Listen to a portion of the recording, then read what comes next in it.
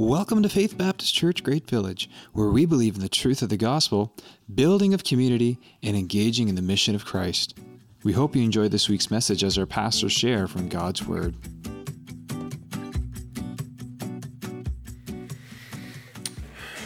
Freedom. Freedom from bondage.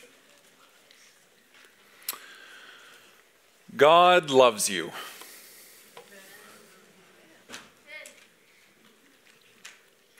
Your heavenly Father, He adores you. His Spirit is jealous for you. He wants you to want Him the way that He wants you. He wants you to want Him only. The Son of God, Jesus Christ, loves you so much that He was willing to give His life for you.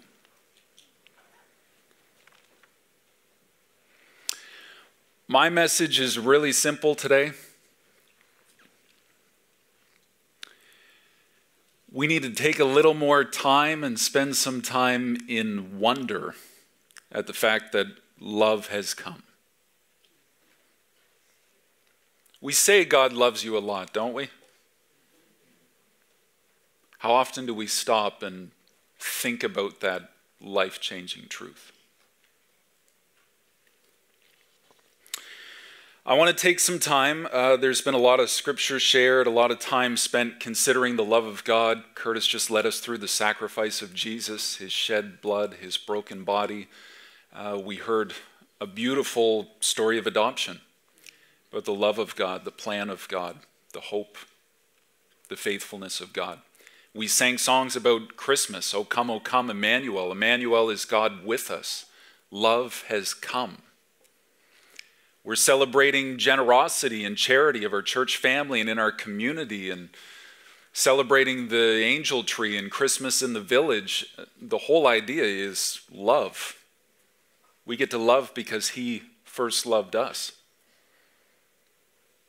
When was the last time you really stopped and just said, wow, God loves me? I'm guessing for many of us, we could spend some more time in wonder. Couldn't we? Keegan, you up for helping me this morning? Okay, come on up, buddy. I need your help. You weren't here last week, were you? So you didn't see our gingerbread house. I told him it was the red door this morning. We'll see is there something in there? Okay, bring that on out. Close the door now. Don't let the cold air get in. I will. Oh, you will? Okay. Do you know what this is, Keegan? Why don't you shake it? You do the honors. You flip it over. I think you got to turn it right upside down. Get it going. You were just on a trip, weren't you? Yeah, I got to see some family for American Thanksgiving, hey? Isn't that how Canadian says American Thanksgiving? Yeah. You were telling me this morning what you think is so wonderful about Christmas. Do you mind just sharing that? What do you think is wonderful about Christmas? Getting to see family. I like that answer. And you got to see some family last weekend, didn't you? You got to meet an uncle and a cousin for the first time. Yeah, that's pretty cool. All right, thanks, buddy. Appreciate it. You know, for half of us in the room, the chair that you're sitting on today was moved by Keegan Bergman last night after Christmas in the village. So there you go. Thank you, Keegan. I'm going to talk about wonder today. You know it's supposed to snow tonight? Oh, this is going to be fun. Do you remember seeing a snow globe for the first time? Giving it a shake? Do you know how many Christmas movies there are where the snow globe is like the magic element in the movie? Like Home Alone 2, Lost in New York. Doesn't Mr. Duncan give him 2 turtle doves and he sees that snow globe? And like so many movies where the snow globe is like the magic element. I love snow. The first snowfall, isn't it magical? Hasn't Hallmark made a killing off that idea of the first snowfall? Just gently coming down.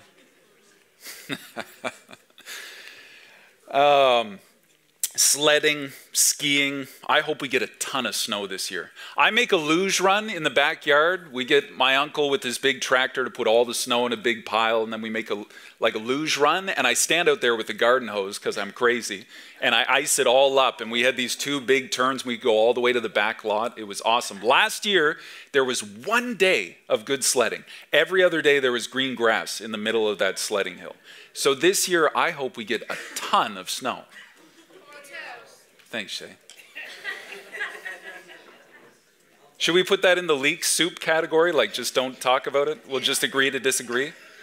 Should we do that? No? Okay. I spent my middle school years in Ontario, up in a place called Hepworth. It was 4 hours north of Toronto, and they had lake effect snow. I'm telling you, you haven't seen snow until you've seen this kind of lake effect snow. And it wasn't like the wet and heavy Atlantic Canadian snow. It was dry, powdery, light. Like you would get a big snowfall off Lake Huron, and then you could just walk through it, waist deep, and it would just like kind of disintegrate around you. It was the most magical stuff. And everybody there had a snowmobile. If they didn't have a car, it was okay because they probably had a snowmobile, and there were snowmobile trails everywhere. There were snowmobile trails that went right across the parking lot of the church facility. So on Sunday, for the Sunday service, you'd see this line of skidoos in front of the church building, and then you'd step in the door and there would be snow boots and snow suits, and then there would be people in the auditorium worshiping in their sock feet, up on stage with the band leading in their sock feet. I thought that was the weirdest thing, and then I thought it was the coolest thing. I mean, how many people get to drive their snowmobile to church, drive their snowmobile to youth group? Have you ever seen Larry Enticer? The guy who says, you know I'm going to send it? Have you seen that guy? No? Okay, I had a Yamaha Enticer in those middle school years, and it wasn't fast at all. It had 0 power, but it would turn on a dime. It was a blast. These snowmobile trails in Ontario, I'm pretty sure they all start and end at a Tim Hortons. It was true in Hepworth. They had a groomed parking lot for snowmobiles. No word of a lie. The groomer would come in and do a loop, and that's where people would park their sleds and go in and get their double-double. And my dad has a picture. I tried really hard to find it. I couldn't find it, so you're just going to have to trust me on this. He's got a picture of the local Tim Hortons in Hepworth, Ontario. You can see the snowmobiles parked out back, and you can see the Always Fresh Tim Hortons sign. I can't remember if it turned or not. Did they turn? Did they used to turn? Maybe? No? But the snow was plowed up to that sign, and you could just barely read Always Fresh. That's how much snow we had. Absolutely crazy. I love snow. Winter is a contemplative season. Watching out the window, dark evenings, lots of people avoiding the snow and practicing hibernation in those winter months, right? I like that song, Walking in a Winter Wonderland. Sleigh bells ring. Are you listening? Are you listening? In the lane, snow is glistening. Later on, we'll conspire as we dream by the fire. You know the words. In the meadow, we can build a snowman. We'll pretend. There's all sorts of like wonder and excitement and contemplating and dreaming and thinking and pretending and conspiring wrapped up in winter. Wonder. Catching the snow on your tongue. Falling snow. This is the one that gets me. You know how noisy the world is out there right now, right? You step outside and you can hear, well, in my area, in Debert, you can hear tractors going by, or you can hear four-wheelers with no exhaust going by. You can hear the highway, you know. And then you stand outside as those big, heavy, soft flakes are falling, and it's building on the ground, and it's just silent. Have you experienced that? I remember standing out there as a kid and just standing totally still, just trying to experience that silence, the wonder of falling snow. And you can just hear your boots squeaking as you step in that fresh fallen snow. You know what I'm talking about? We'll get to experience it tomorrow morning, right? Yeah. 2 Christmas Eves ago, we had a snowflake for each one of you.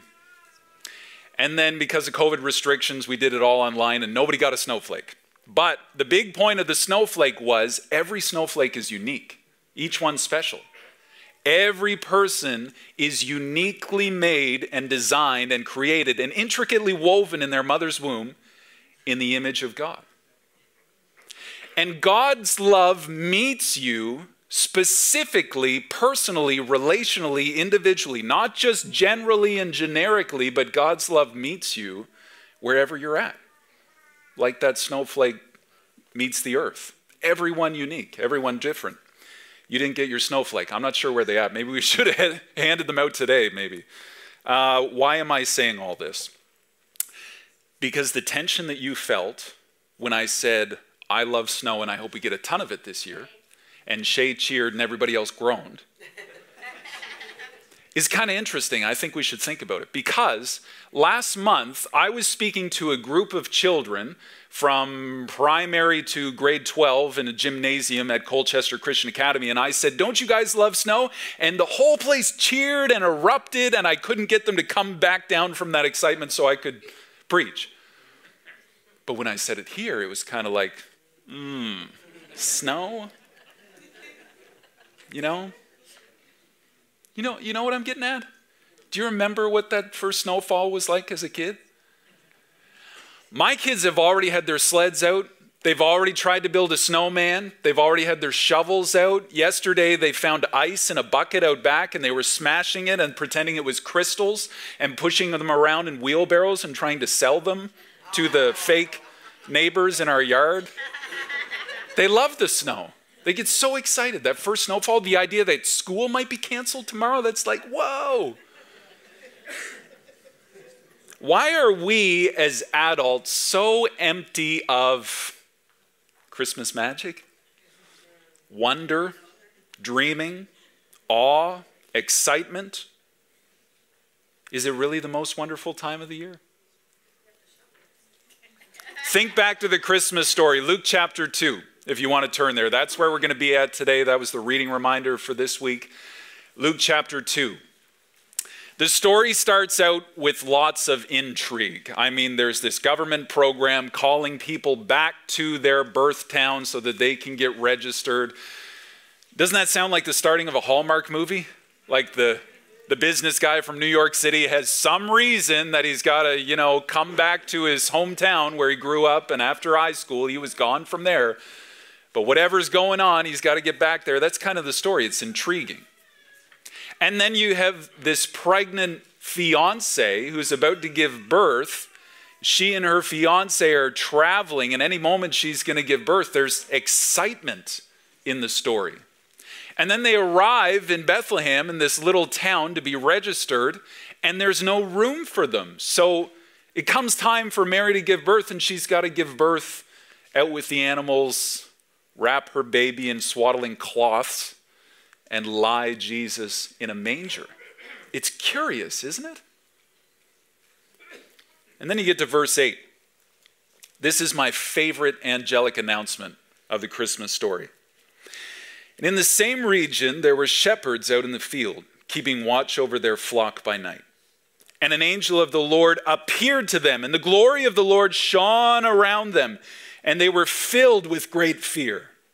That's about the definition of awestruck in wonder right there, isn't it?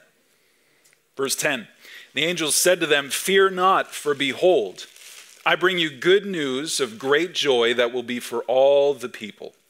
For unto you is born this day in the city of David a Savior, who is Christ the Lord. And this will be the sign for you.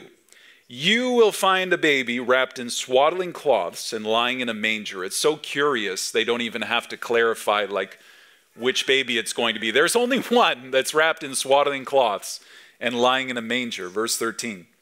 Suddenly there was with the angel a multitude of the heavenly host praising God and saying, glory to God in the highest, and on earth peace among those with whom he is pleased. This is my favorite. This is the most exciting, most ironic, most off-the-wall setting. You have God's choir of heavenly hosts, a multitude of angels singing and praising, glory to God on the highest, and on earth, peace among those whom he's pleased. You have all these angels, and then these common shepherds. Well, I don't know how common they were, because the Bible says they were outstanding in their field. Should we just move on? We'll pretend that didn't happen? Okay, we'll just move on. Angels, shepherds, glory to God in the highest, on earth, peace. Heaven, bright, shining, dazzling white. A dark, cold field with some shepherds gathered around a fire, maybe watching their sheep in the dark. A Savior, the Christ, wrapped in cloth and lying in a mangy manger. It's kind of ironic, isn't it? I wonder, why such a vast expanse between characters? Like, isn't that a literary no-no? Like, you don't start out your story by saying, there was a peasant begging for coins, and a king showed up and invited him to dinner. I feel like we missed a lot of storyline. You know, that doesn't just happen. It's like, how do you bring those two things together? The angels, the shepherds. Shepherds were outcasts in society. Look, we can't pay you much, but it's a job. Somebody's got to do it. You got to go be out with the sheep, be by yourself, a loner for a week at a time. And then you have angels. Ironic. Doesn't it make you curious? Like, how did we get there in the story? Why are angels announcing to shepherds? And isn't one angel enough? Why do we need a multitude of heavenly hosts for some shepherds in a dark field? Does that speak more to the people who receive the message or the message itself?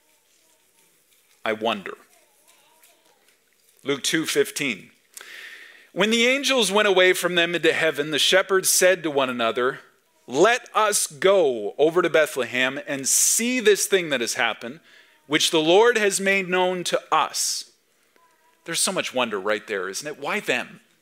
Out of all the people, shouldn't the angels have announced to a king sitting in his palace? He goes to shepherds. The angels are sent to shepherds. If I said, "Oh, hey, it's snowing outside," you'd be curious, wouldn't you? I was going to play a trick. I was going to say, you know, it is snowing outside, and even just talking about it, you kind of want to look, don't you? You just want to peek, see if it's curious, right? You want to find out, well, is it? I don't know. Is it? Curious. I wonder. Intriguing. The shepherds are awestruck in wonder and fear and excitement and curiosity, and they say, "Let's go see this thing for ourselves. We just have to go and take a look." What if, I'm going to jump out on a tangent here, what if our evangelism was like this? What if we spent less time trying to give people the facts and figures and theology and the right, correct answers and the correct lingo and the terminology, and we just said, "I wonder"? What if we were so in awe and wonder of God's love for us that other people looked at us and said, "I wonder, what's up with that guy?" And we don't have to answer all the questions for them. We just have to create a little bit of curiosity and intrigue in which the Holy Spirit can work and tug on their hearts a little bit. Do you get what I'm saying? Sometimes we're so scared to talk to people about the love of God because we think we need to have all the answers. But the reality is the Holy Spirit's been working in their hearts long before you showed up on the scene, through other people, through other seeds planted, through other truth, through other experiences. And we just need to continue to feed that curiosity of that seeking heart. I wonder. Let's go and see. The shepherds are awestruck. Let's go. What are we waiting for? We have to see this. And they run to go see the newborn king.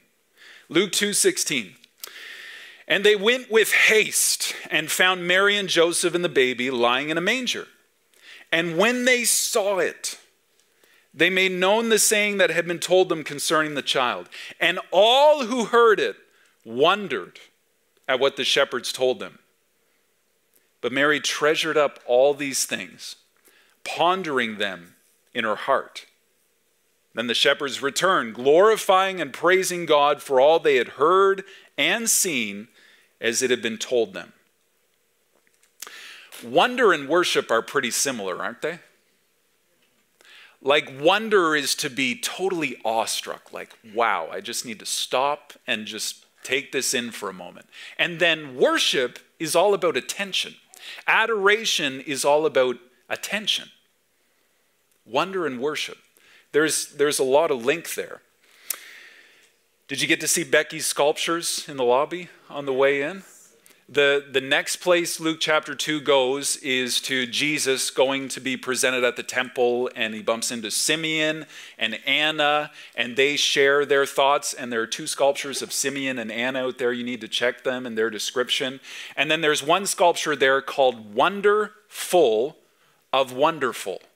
You need to check that one out. Is that intriguing? Is that a curious title? Yeah. I bet you're wondering about that one. You need to go see it. The most wonderful thing about Christmas is this truth. Love has come. Last week we talked about hope for the waiting. Today we're talking about the wonder of the fact that love has come. The world wonders if there is such a thing as real love. Every act of charity seems to have strings attached. Have you noticed that in society? I'll scratch your back if you scratch mine. Relationships are difficult. What we call love often has boundaries and conditions that we need to stay within. People have been hurt by what they thought was love. Yep. We practice love with impure motives. We think we're showing God's unconditional love, but actually we're acting in some sort of selfishness that ultimately points back to us. People think the church doesn't love them, just wants their money. People think their family doesn't want them, love them. They just want what they provide. Friends don't love them. They're just there as long as there's a party. The boss doesn't love them, just the work that they do. The government doesn't love them, just the taxes they pay. The store doesn't care about them as long as they buy the product. And then we tell them God loves you. And they're left to think, yeah, but what does that mean? Does he love me in the sense that he wants something from me? So he's going to initiate this act of love in hopes of something in return? Because that's the only love I've experienced.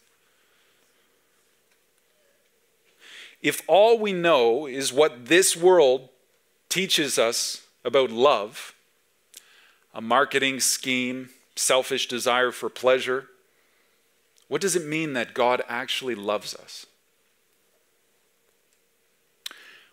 Well, wonder with me for a moment at what the shepherds shared from the angels.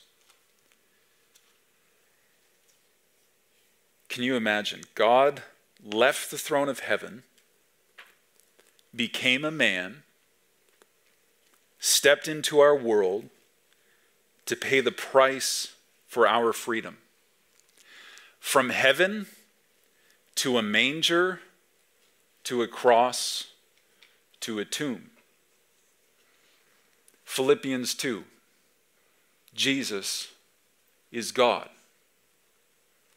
He put on flesh. He humbled himself as a servant, even to the point of death, even death on a cross. Therefore, God has exalted him, given him the name above every other name. Imagine becoming part of the world that you created to give your life for that creation. I know that's totally impossible to fathom, but just wander with me for a moment. Just think about this. This isn't my snow globe. I had to borrow it. I don't actually have a snow globe. Maybe do you have a cool snow globe at home? One that you set up with your Christmas decorations? Not with kids? Yeah. Just imagine. I didn't create this. I didn't build it. I didn't assemble it. I didn't even buy it. It's not even mine. I don't have any value or any worth tied up in this thing, but just think for a moment. Would I be willing to enter into this little snow globe, if there was a way, if there was an opportunity, to help these poor little figurines building the snowman, who look cheery, but little do they know they're trapped inside a little glass orb, to give them the truth about their existence? Would I be willing to do that? I know it's absolutely ridiculous, right? So it's hard to wrap your mind around. Like, how do we come up with an example that would illustrate God stepping into the creation that he created to give his life for that creation. I heard a speaker one time, he was talking about a man and an ant. And the man wanted to communicate with the ant. So he shouted at the ant. And of course, the ant didn't respond.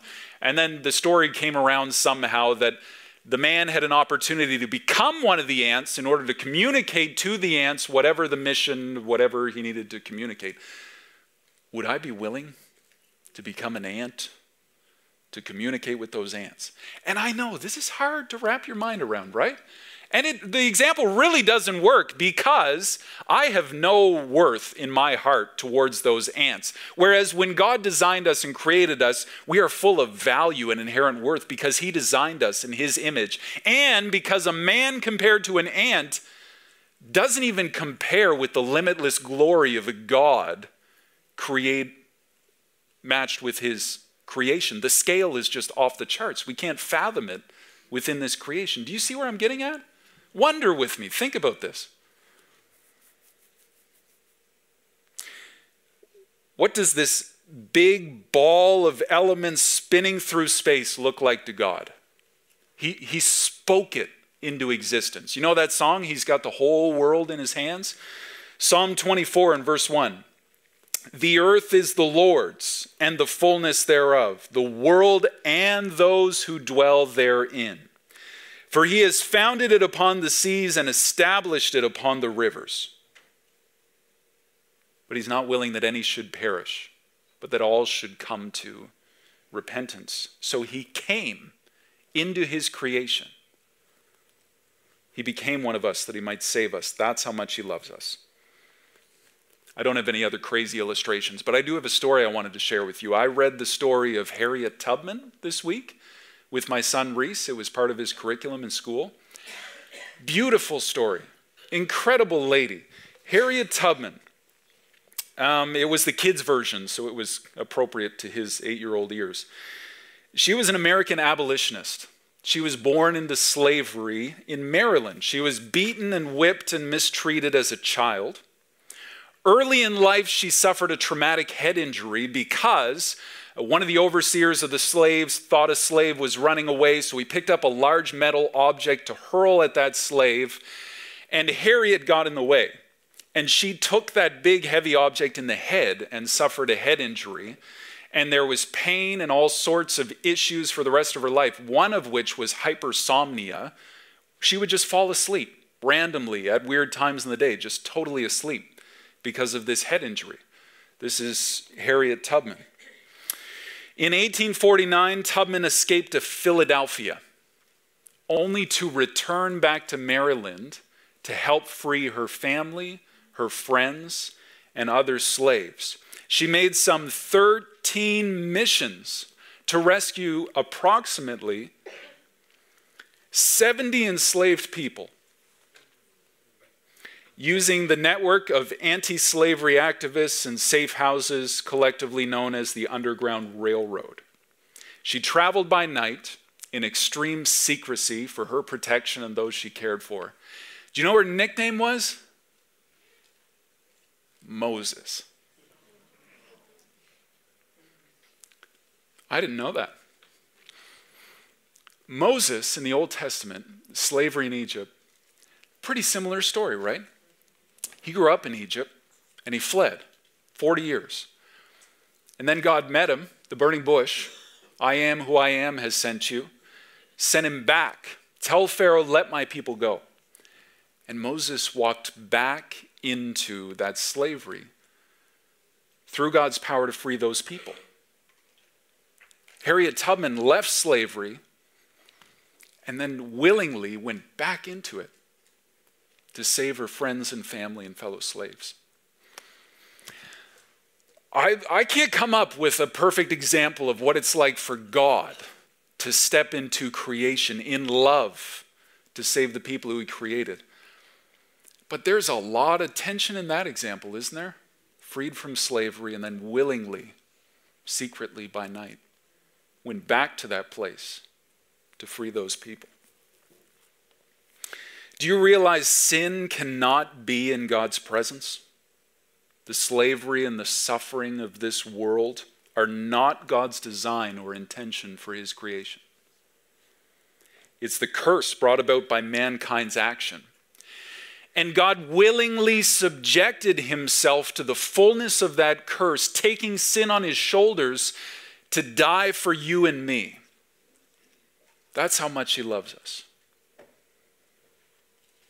He took the weight of his own judgment of sin upon himself and took it for you and for me. Jesus willingly came as a man on a mission to die in our place. He subjected himself to the curse of sin. God didn't leave us stuck in slavery. Love came down. And that's the wonder of Christmas. And these shepherds, they couldn't believe it.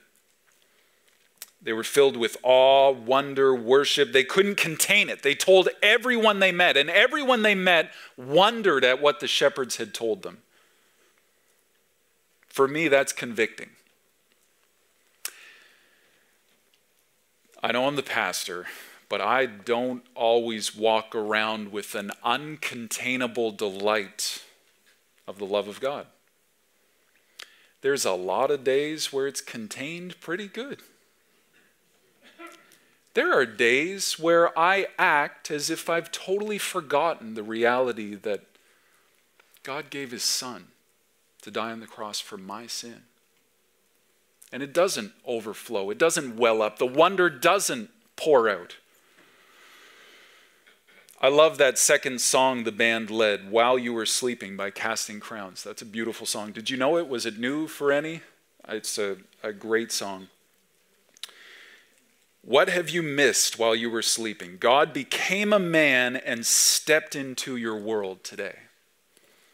I fear for so many, myself included, the truth of God's love looks so much less like excited shepherds going and sharing the good news, and so much more like an adult at Christmas.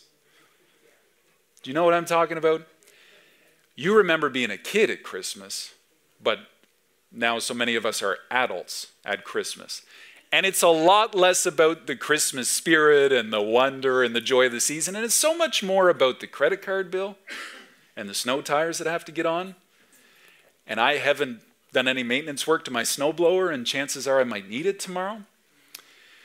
And then there's family, and there's all the relational tension of the season and the busyness and the schedule and going over the lines with the kids for the Christmas pageant. And it's just like all of this.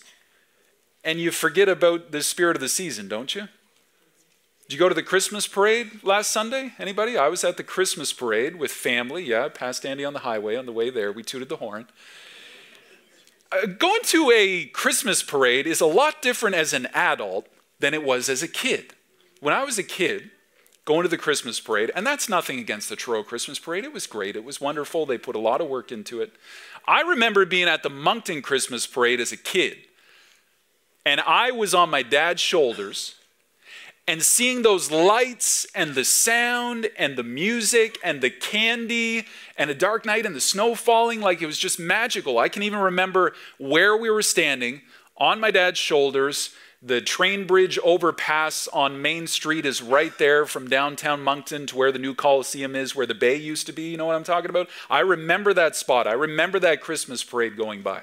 Actually, one year, me and my cousins got to be in a Christmas parade because our babysitter worked for Kent Building Supplies, so we got to be part of their float. We got to dress up like Power Rangers. That was cool. Except we were one costume short, so my cousin Kenneth had to be Barney, which he didn't do so well with, but it was awesome.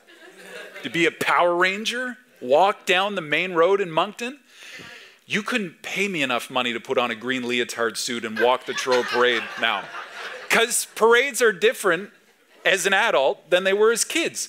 Last Sunday, I sat on the pavement in the middle of Elm Street, trying to keep my kids warm as we waited for the parade to come. And we had to navigate the traffic and the parking and then the overwhelming crowd and trying to figure out, okay, do we have all the kids and where's my nephew? And you're looking around, where are we gonna get a bite to eat? Forget about trying to get it in Truro. Let's just head back home.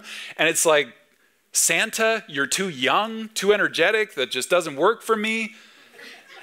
Christmas as an adult compared to Christmas as a child. Do you know what I'm talking about? Have you experienced this? It's different, isn't it? That sense of wonder, it kind of weans away. You know what I mean. Christmas is a lot different as an adult than it was as a kid. So where's the wonder? Does it seem that way in our experience with God's love? Like, wow, the first time hearing that Jesus died for me, I remember the first time it clicked at my parents' bedside, talking to my dad. Jesus didn't just die for the world, he died for me. It was my sin that put Jesus on the cross. It was my sin that was on his shoulders as he paid the price. Not just for humanity, not just for the world, not just for anybody who would believe, past, present, and future, but for me. And it clicked, and it was like, whoa, that makes sense. And I made a decision that night. But that was 27 years ago. So what's my response to God's love now? Has that wonder developed and welled within me? Or am I just becoming more and more accustomed to God loves you? I was trying to think through, how many times do I use that phrase, God loves you? How many times have I said that? How many times have I said that in the community? How many times have I said that from the stage of this church and other churches? How many times have I written that? How many times have I texted that to people? How many times have I said or talked about or thought of or read or heard songs or sang songs about the love of God in the last 27 years? Probably a couple times, wouldn't you say? Have we grown dull of hearing that God loves us, that God loves me, that God loves you?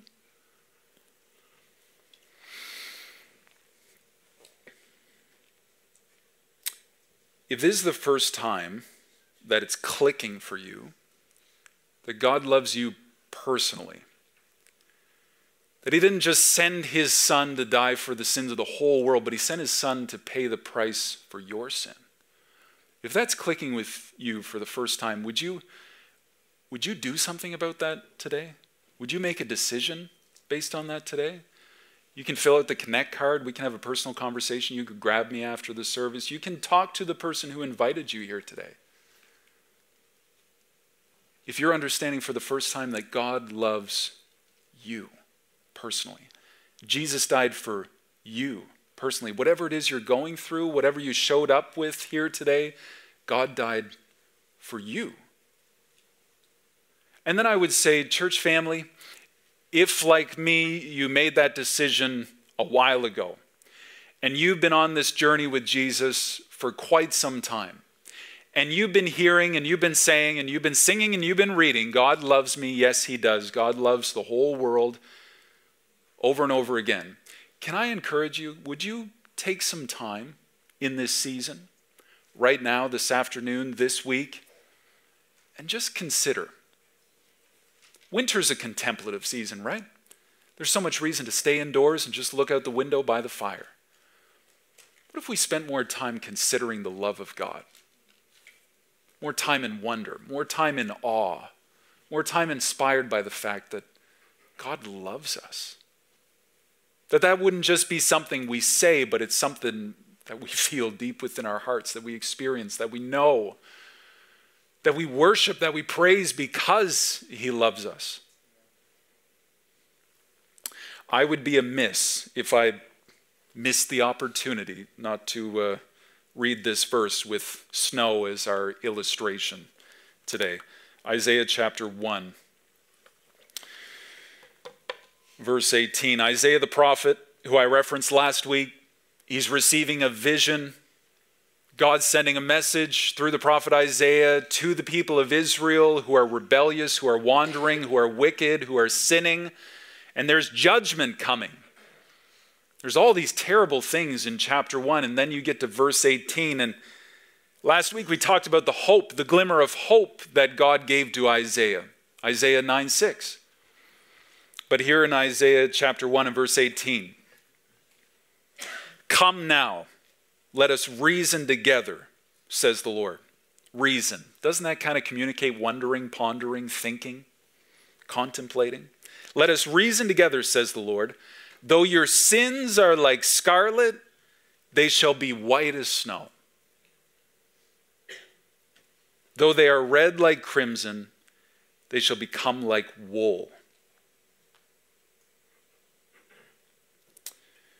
God came. The glory in a manger. Christ on a cross. Because of Jesus, our sins can be white as snow. Shouldn't we just take some time to wonder and appreciate and contemplate that truth for a moment?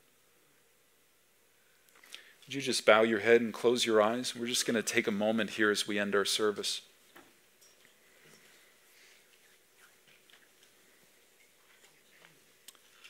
God, thank you for your love.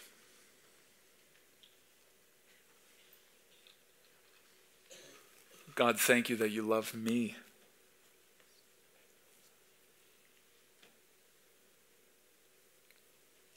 Jesus, thank you that you willingly came to die for me.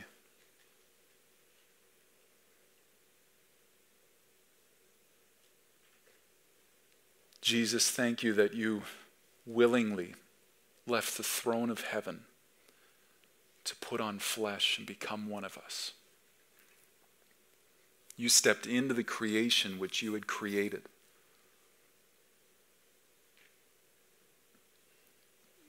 Jesus, thank you for the manger. Thank you that the manger points to the cross to the grave.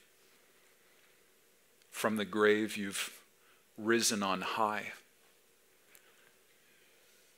From death to life. God, we thank you for your love. God, help us to catch a fresh glimpse of how much you love us. Show us in your word. Show us by the power of your Spirit. Show us as we go about our day in fellowship with other believers in the community. Whatever experiences we may have, help us to see it through the lens of your incredible love for us. How vast, how pure, how measureless, how strong. It will forevermore endure. This is our song. God, thank you for your great love for us. In Jesus' name, amen.